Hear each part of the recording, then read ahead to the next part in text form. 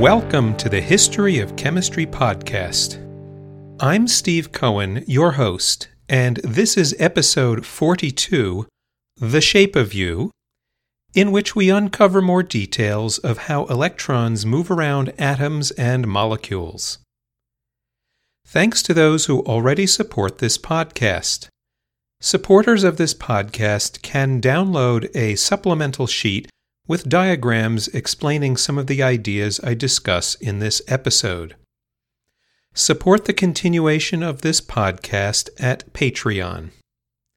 The website is www.patreon.com/thehistoryofchemistry. We have reached the 42nd episode of the History of Chemistry.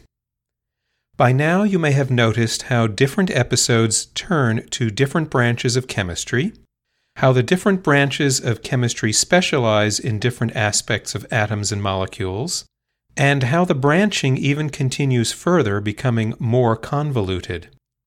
What this shows is how deeply chemistry involves itself with atoms and molecules' behavior in a variety of ways, whether in the multitude of compounds of carbon, the variety of crystals of inorganic materials, the physical observations of how molecules react, and so forth. As we continue along our historical path, the branching will continue. For now, in this episode, we return again to the humble electron, the particle that drives the majority of chemical reactions. Heitler and London showed that the hydrogen molecule's structure can be calculated from first principles plus some reasonable assumptions, which are required because you simply cannot plug in four separate particles into an equation and figure out their relative dynamics. Let's go back to the hydrogen atom. In previous episodes, I merely noted that there were various levels in which an electron could reside, depending on how much energy that electron has. Those levels are denoted by four quantum numbers.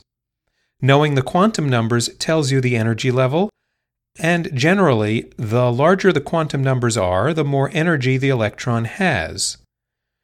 Recall also that electrons are both waves and particles. So, because of the Heisenberg uncertainty principle, we cannot say precisely where electrons are at any moment. We can only say that they are in a particular energy level somewhere near the nucleus of an atom. These energy levels, however, have a particular shape or volume because they are three-dimensional. By 1928, scientists were able to calculate the various shapes of the energy levels in a hydrogen atom based on quantum mechanics. I want to emphasize that these shapes do not have hard boundaries. Rather, they are generally described as probability volumes. That is, you have, say, a 90% probability of finding an electron within that volume, though it could be practically anywhere with only a small probability of being outside the described shape. These shapes depend on the secondary quantum number.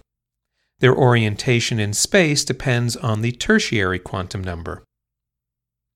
The first shape is spherical. The lowest level, the primary quantum number n equals 1 level, is merely a spherical blob around the nucleus. The likelihood of finding the electron drops the further away from the nucleus you get. Spectroscopists originally gave the name to this shape as lowercase s because the energy level results in a sharp spectral line, not because the shape is round like a sphere. If you jack up the energy to the n equals 2 level, you still have a spherical probability blob for the electron, but will not be near the nucleus. That would be a no-no spot, a node where you cannot find the electron. If you change the secondary quantum number from 0 to 1, then you add another node to the probability volume.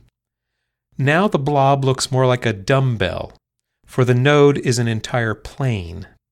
The electron can be on one side of the plane or the other, but not at the plane. Which nodal plane, x, y, or z, depends on the third quantum number. Each of these dumbbell shapes is 90 degrees away from the others. So you can have 3 pairs of electrons in 3 dumbbell probability volumes. Spectroscopists originally gave the name to this shape as lowercase p, standing for principal line. Let's add more energy to the electron. We move up to n equals 3. For the secondary quantum number of 0, there are 2 nodes, one in the center of the atom at the nucleus, and one as a spherical shell away from the nucleus. Neither of these areas can hold the electron, but the outer shape still appears spherical. If we change the secondary quantum number to 1, again you get the nodal plane producing a dumbbell, or more accurately, 3 dumbbells depending on the plane you choose, but you add inside a nodal shell, in which the electron also cannot be. Change the secondary number to 2, and now your nodal plane becomes more like a nodal cone. You see a volume with a dumbbell plus a ring. Spectroscopists originally gave the name to this shape as lowercase d because the energy level results in a diffuse spectral line. As you keep adding energy to the electron, you get more and more nodal planes or shapes where the electron cannot exist. The resulting probability volumes get more and more convoluted and complicated looking. Think of these volumes as the 3-dimensional analogy to all the vibrations that occur on a string or drum head. These string or drum vibrations also have nodes, but on a line or plane. Here the nodes can be 3-dimensional volumes.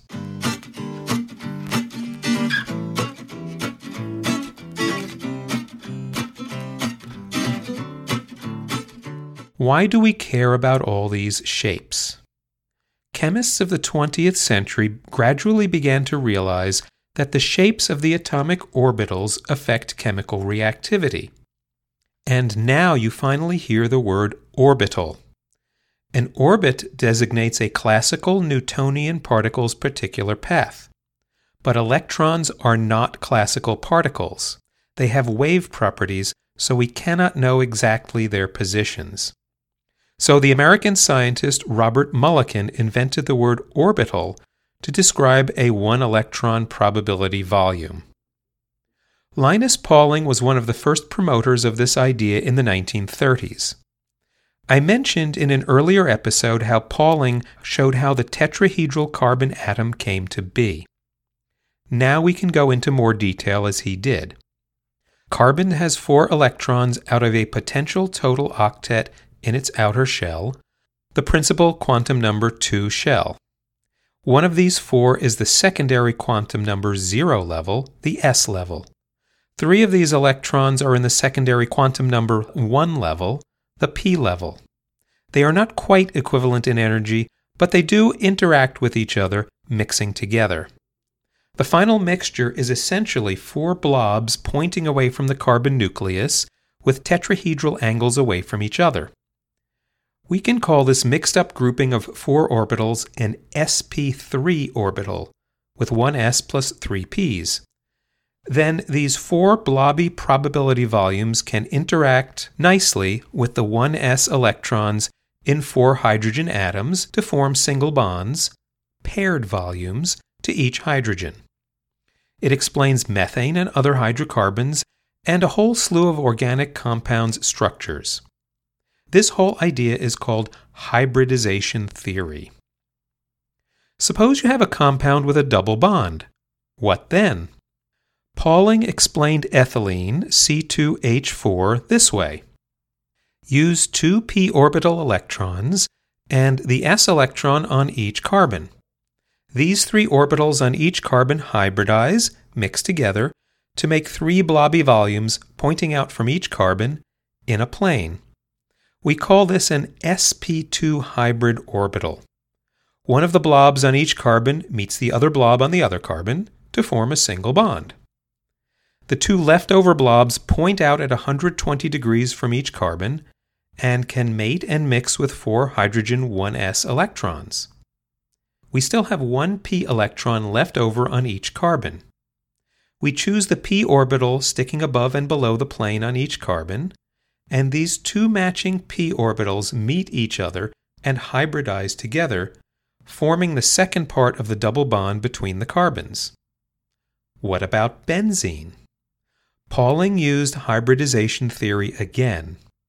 Make a ring of 6 carbons with 6 hydrogen atoms sticking out from the sp2 hybridized orbitals. With the leftover p orbitals on each carbon sticking out above and below the ring's plane, all the orbitals match up and hybridize together, making another hybrid orbital above and below the hexagonal ring. No flipping back and forth between Kekulé's resonating structures is needed. Likewise, a variety of unusual molecular structures can be understood merely by hybridization theory, including B2H6, free radicals, and so on. As you move down the periodic table to where more metals reside in the middle, you start to access valence electrons with higher energy orbitals using the more complicated probability volumes. These convoluted orbitals also can interact and mix, allowing us to understand inorganic chemical bonding. The whole shebang is called valence bond theory. Suddenly, quantum theory had a real practical value for chemists. Linus Pauling himself was a brilliant and unusual guy. For his understanding of hybridization in orbitals and their importance in the world of chemistry, he won the Nobel Prize in Chemistry in 1954. Many science historians rank him as one of the greatest scientists of the 20th century. Then, because of the Cold War between the USA and Soviet Union and worries over nuclear bombs, he became a peace activist and won the Nobel Prize for Peace in 1962. By the late 1960s, he began to think that vitamins, which are biochemical molecules required for nutrition, might have other medical value, especially vitamin C. He promoted the ideas that vitamin C could prevent cancer and the common cold, a viral disease. Unfortunately, there is little to no evidence that either of those ideas is valid, nearly 3 decades after his death. Even with no experimental evidence to support it, there is a widespread view to this day that vitamin C has such effects on disease, and Pauling became to be regarded as a crackpot for his views toward the end of his life.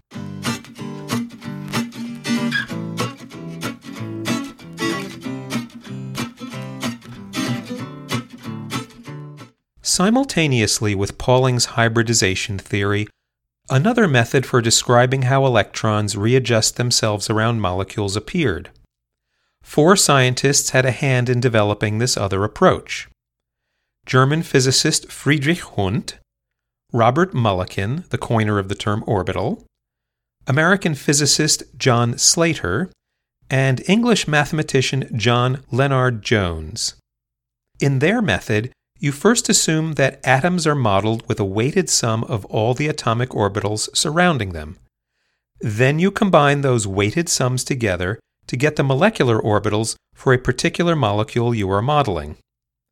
Requirements of this method include that the atomic orbitals have to be close enough physically to combine into what's called a molecular orbital, and that the combining atomic orbitals have to be similar in energy levels. The whole scheme is called molecular orbital theory and was pretty complete by around 1933. How does this work?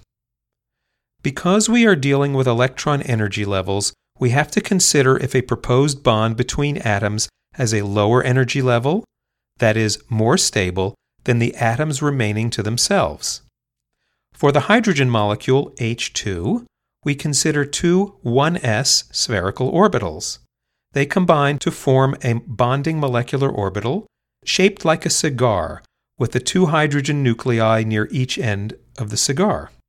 The electron pair fills this new cigar-shaped orbital volume, and we call it a sigma bond. There is also a possible antibonding orbital at a higher energy level than the 2 separate hydrogen atoms. It has a planar node, a plane between the two atoms in which the electron pair can never exist. Normally, electrons don't move up into this level and remain in the bonding orbital.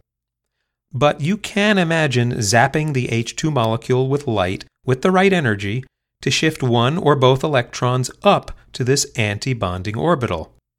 The electrons would make a quantum jump up, the anti-bonding orbital is unstable, and the molecule may fall apart. This is where bonding and chemical affinity again come into play in the quantum world. We can also talk about how methane is formed from sigma bonds between the sp3 electrons on the carbon and the s electrons on the 4 hydrogens. We also need to take into account the corresponding antibonding orbitals less stable. If we want to consider double bonds between carbon atoms, we again invoke the sp2 hybridization idea like Pauling, but connect each carbon to its 2 hydrogens with sigma bonds and the 2 carbons with a sigma bond. The p orbital on each carbon sticks up and down like in Pauling's method, but now we calculate how they interact and merge together, making a pair of banana-like structures above and below the molecule's plane. This pair of banana probability volumes is called a pi bond. The sigma bond plus the pi bond together are a double bond. For a benzene ring, those 6 p orbitals sticking above and below the ring all merge together into a donut sandwich. One donut is on top of the ring, and one donut is underneath the benzene ring. This probability volume is also called a pi bond. Because the molecular orbital theory really requires a lot of computational power, it didn't gain much traction until the programmable computer was invented in the 1940s, and computing power and memory began ramping up in the 1960s. Valence bond theory is more intuitive. In most cases, Pauling's valence bond method and molecular orbital theory give equivalent answers for molecular structures. However, molecular orbital theory tends to consider electrons as more smeared out over entire molecules, and so, on occasion, gives more accurate models for molecules. One example is the common and well-known molecule oxygen, or O2. If you draw out a Lewis structure for O2, you get a double bond between the 2 oxygen atoms in order for each oxygen to gain an octet of electrons.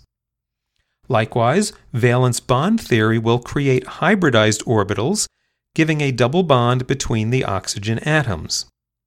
Molecular orbital theory, though, predicts 2 unpaired electrons in an antibonding orbital, which we know has a planar node between the 2 oxygens, disallowing the electrons to stay in the middle.